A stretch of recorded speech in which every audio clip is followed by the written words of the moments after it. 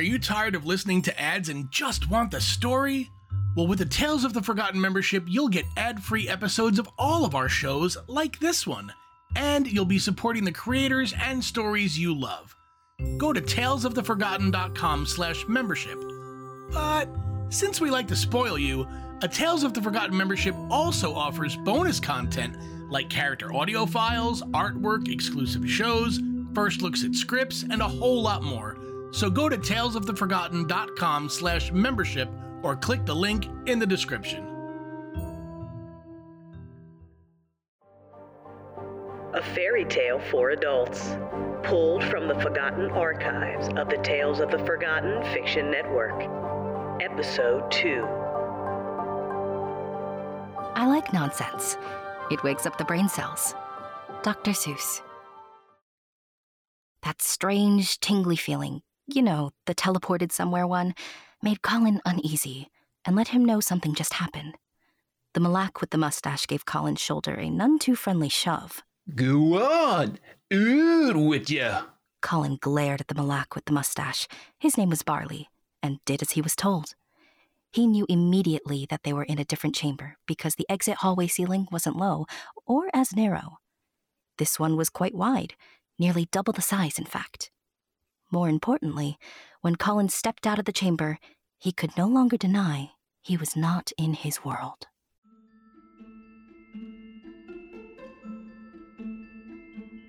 This chamber was in the middle of the Justice District in the very busy city known as Carstium. Carstium is about 10 miles northwest of the forest of Stormall, where the Crofts found themselves moments before. Carstium was cleverly built on top of two proud, towering, rock-like hillsides. The River Agrium, a narrow, beautifully pristine body of water, ran between the two hills. It was a breathtaking view at the top of those rocks, to be certain, and strong, polished steel bridges connected the busy population. The dwarves take it upon themselves to keep the bridges shiny, as they tend to like shiny things. Unlike other areas of the city that are alight with color and the creative power of imagination, the buildings in the Justice District of Carstium are quite stern-looking.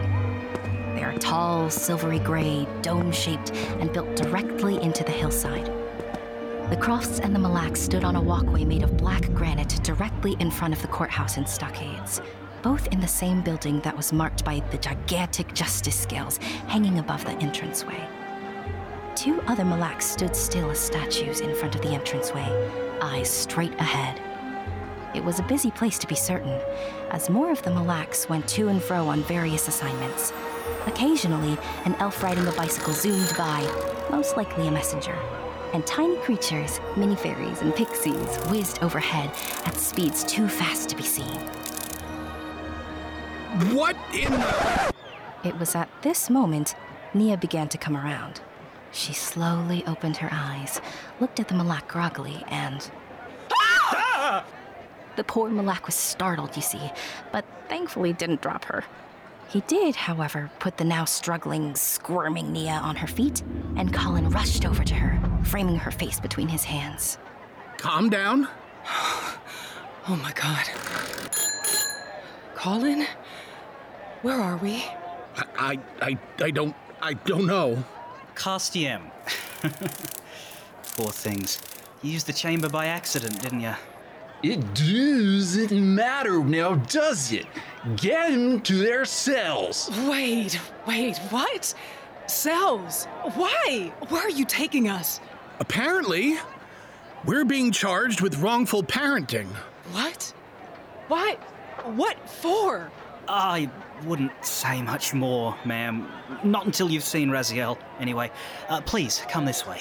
Sensing that he was the reasonable one, and that Barley would use force if need be, and knowing that neither of them knew what kind of force could be used upon them, they silently agreed it was best to just do as instructed. So, holding tight to each other's hands, they followed Barley.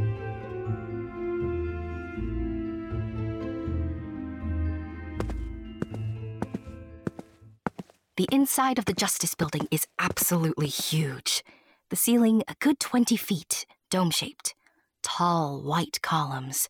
A giant stone staircase straight in front of them led to the offices of the Malak on the second floor. To the left was a huge doorway, and a sign above it read, "Courtroom." To the right was a narrow corridor and a set of stone stairs that descended deep into the hillside. The Mille Lacs took them down the stairs on the right. The jail cells were extremely clean, even though they were kind of, well, medieval. You know, bars and all that. But there was no one else down here. Crime wasn't really an issue. The most serious thing that happened in the last decade was when two small fae folk got into a tussle. Colin and Nia were put into the same cell, though Barley did shut the door a little harder than necessary before walking away. You just holler if you need anything. I don't imagine you'll be waiting very long. What are we going to do? I don't know yet. We'll get out of here, though. How could they accuse us of wrongful parenting? They don't know us. They're obviously a bunch of lunatics. Don't say that out loud, Colin. We have no idea what the laws are here. All right. Unless you know how to pick a lock, escape isn't going to be likely. Oh my God. Kalanon. What about him? He told us if we weren't teaching the children how to properly use the chamber, we were breaking the law. Don't you remember? You can't be serious. Look around, Colin. Obviously, they are.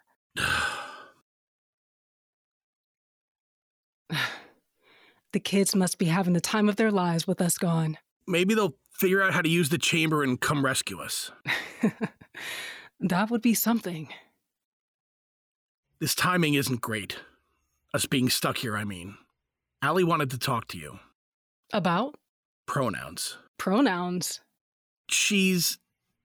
they. Oh. All right.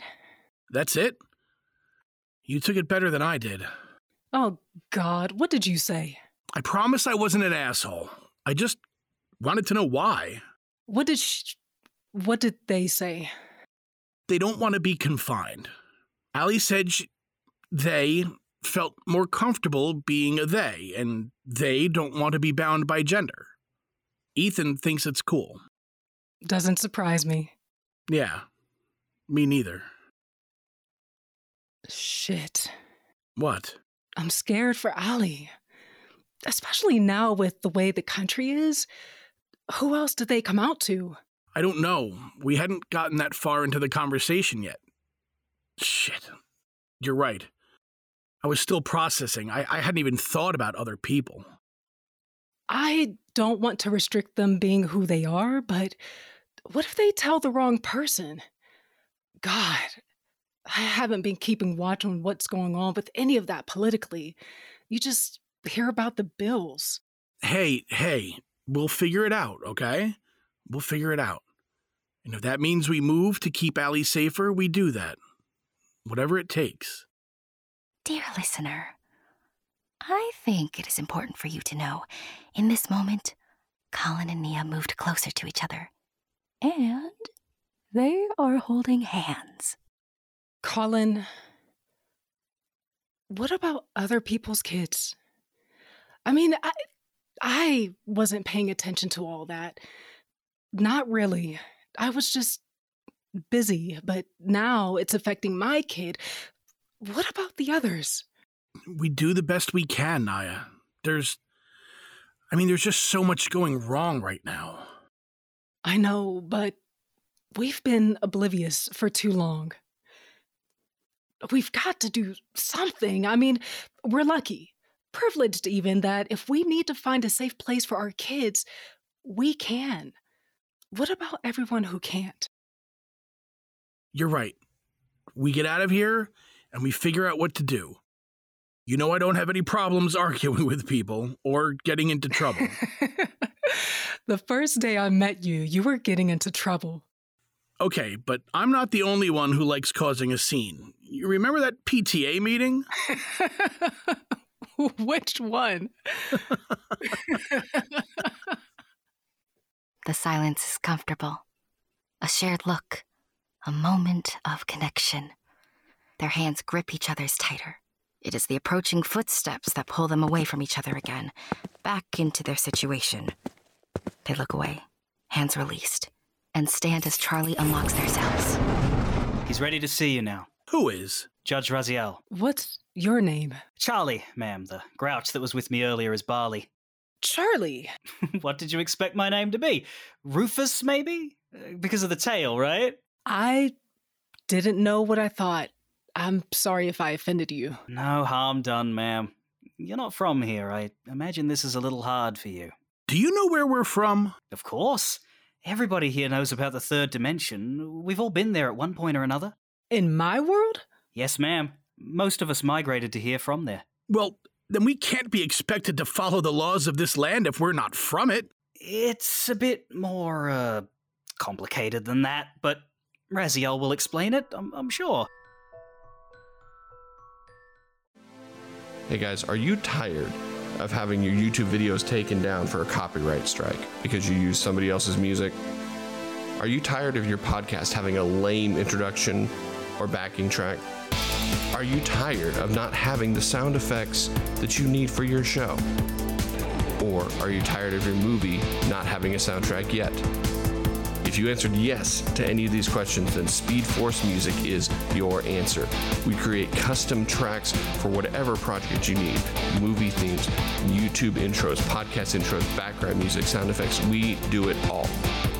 Speed Force Music is your go-to shop for custom music for your project. Just email musicspeedforce@gmail.com. You can also find us on YouTube at Speed Force Music. Or you can check out samples at soundcloud.com/speedforce-music. Find us today and get your show back online.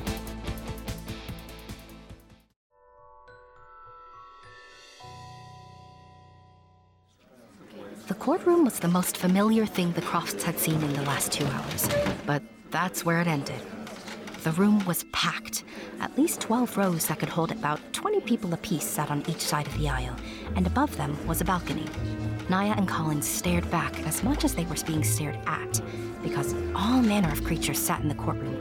2 humans being put on trial was a big deal, you see, and word traveled fast, as it does in Karstium, that the 2 humans were from the third dimension. Charlie brought them past the gate into the front, placing them at their table. Sitting across from them was a jolly-looking fellow with a full head of white hair and long white beard. He wore a pinstriped suit that fit well on his rather round figure. His thick fingers were laced over his chest, comfortably napping. Who's that? That's Mr. Kringle, the prosecuting attorney. Mr. Kring. Tell me his first name isn't Chris. That'd be him, yeah. You mean he's not? I know you haven't seen him much in your world. He works as a prosecutor here part-time. And he can manage it, because we don't have much need for trials here. There's maybe 1 or 2 a year. What's this place called? Well, Karstium is the biggest city in the overall Dominion of Maketh. How many cities do you have? Oh, not that many, just another 3. It's not a very big dimension. All rise for her angelicness, Judge Raziel! Awestruck would be the proper way to describe the expressions on both Naya and Colin's face when the towering figure of the angel came into view. Her wings were blue, matching the color of the Mille Lacs uniforms. She wore a silvery gray robe that draped around her more like a toga, exposing the large muscles in her arms. Be seated. Naya sat. Colin, well, dear Colin remained standing. That boy... Your Honor, I think there's been a misunderstanding. Oh? Yes. You see, we're not from here, and in our world... Ignorance is not a viable defense, Mr. Croft. In the third dimension, isn't it your responsibility to know the laws of a different country when you visit? Well, yes, but I don't see how that applies here. That is your problem. Your Honor, we can't be held liable. We didn't know your world existed, let alone that the chambers could do that. That's not entirely correct, Your Honor. I've got a witness that will testify Mr. Croft's children, Ethan and Allison, attempted to tell their father the significance of the chamber, even pointing out the fact that it rested on ley lines. This is ridiculous. I can't be expected to believe in the imaginations of my children or based in any fact. Mr. Kringle slapped a hand on his forehead and just shook it. Colin's answer caused another uproar in the crowd, an almost simultaneous gasp of disbelief. Raziel narrowed her eyes angrily. Perhaps you should learn to do just that, Mr. Croft. Let me get this straight. Ley lines and their intersection points resonate a special psychic or mystical energy, a fact that has been documented by multiple intelligence sources in the third dimension. And you think they only exist in your children's imagination? It's pseudoscience. Oh, is it now? Then explain how you came to be here, Mr. Croft. Go ahead. I'm waiting. Please, dazzle us with your intelligence. Your Honor, what my husband is trying to say... I'm well aware of what your husband is trying to say, Mrs. Croft. Do yourself a favor and shut him up, because he's done nothing to help the charges against you. Yes, Your Honor. I'm afraid I'll have to add them to my naughty list, Your Honor. This was quite the big deal in Karstium, and a hum fell over the audience, causing Judge Raziel to bang her gavel. To the matter of the charges, Your Honor. Yes, that. Mr. and Mrs. Croft, have you at any point during your children's lives taught them how to ground themselves into the crystal core of Earth? The what? I think that's a no, Your Honor. Have you begun encouraging them to learn about the energy systems of their own bodies? You have got to be kidding. Manifestation, co-creation, aura reading, meditation, pineal gland exercises. Why would I teach them those things? They have no value in my world. There you have it, Your Honor. The prosecution rests. Your Honor, I think you're missing the point. Our worlds are not the same. Oh, they aren't? No! I mean, have you ever even been there? Look, maybe in this place there's such a thing called magic, but it doesn't exist in my world. I am a good parent. I teach my children what they need to survive in a dog-eat-dog competitive marketplace that is occasionally sprinkled with good people. That means they need to go to school, get a job that hopefully makes them happy and pay the bills. Aura reading or whatever isn't going to help them do any of that. No. What you've taught them is to reinforce a system your people know is dying. And the very reason that system exists is because you allowed someone else to create that vision for you. This is impossible. Your angelicness. Speak, dwarf that made the spear of Odin. Your Honor, the children of the third dimension are beginning to see, and we know that they will rebel. Still, they need the guiding hand of their parents, and these two are lost. So perhaps a quest is in order. I'd be happy with the quest, Your Honor. Why can't you understand that our worlds are different? You speak in an ignorance I find very distasteful. Tell me, human who believes that rules that govern the universe don't apply to his tiny, sad life, will you take the punishment or the quest? We will take the quest. What are you doing, Naya? We have to get home, Colin. Do it. Fine. What's the quest? A cheer went up around the room. You see, the people of the third and a half dimension were always very pleased when their brethren accepted the quest. Though life is never boring in the world of instant manifestation and connection, getting to watch those stuck in the mundane prepare to embrace the reality of the fantastical is terribly exciting. Raziel slammed her gavel again, eliciting silence. A mini angel came flying over to the podium, struggling with the weight of the parchment that was 10 times her size. Because she was a very proud creature, she handled her task admirably. She dropped the parchment onto the podium and unrolled it so Raziel could read. By order of Justice Raziel, authority of the city of Karstium, Colin and Naya Croft, gods and co-creators of third dimension, for the crime of wrongful parenting, you are hereby ordered to find the missing unicorn. The what? Interrupt me again, and you won't see your world for 100 years. You are hereby ordered into the forest of Stormal to find the missing unicorn. Return the unicorn to this court, and you will be returned to the world. Fail and wander the forest for all eternity. This is insane. How are we going to find a creature that doesn't... Wisely, very wisely, Naya slapped a hand over Colin's mouth. Thank you, Your Honor. When do we begin? Now. What the... How? Before the Crofts could blink, they were no longer in the courtroom. A thought and a poof, and they found themselves outside yet another stone chamber, this one on the edge of the thick forest. The trees were tall, the leaves there thick, allowing in only small pockets of sunlight. The Croft could see paths, maybe? But there were many of them. Some went straight, others went to the right, to the left, others zigzagged. Why, it even appeared that one went up. Yes, up. All right, you two, here's a map. Colin and Naya jumped, not realizing Charlie was behind them. Oh, sorry. Here's a map of the forest. Didn't mean to scare you there. The only waypoint marked for you is this chamber here, so when you find the unicorn, you'll be able to get back to it. Right. I'll take it. Thank you, Charlie. I don't suppose you know where we should maybe start, do you? You'll figure it out, ma'am. I'm sure of it. Thanks, Charlie. I appreciate it. Anytime. Tipping his hat toward the couple, the Malak went back inside the chamber and teleported away. Why did you agree to this? How the hell are we going to find something that doesn't exist? You're joking, right? Charlie has a tail.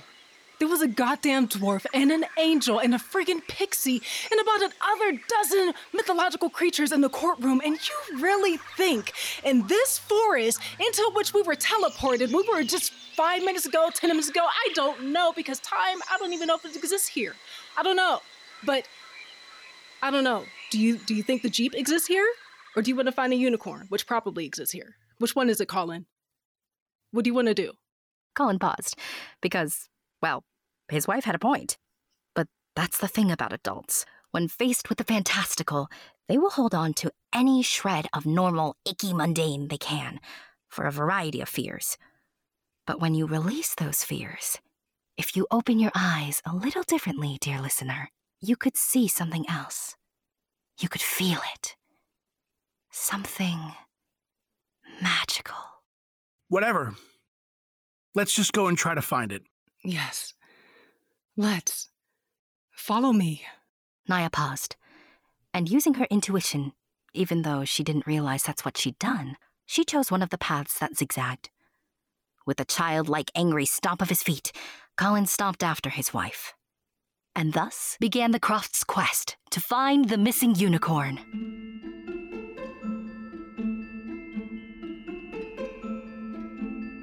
I hope you've enjoyed listening to A Fairy Tale for Adults.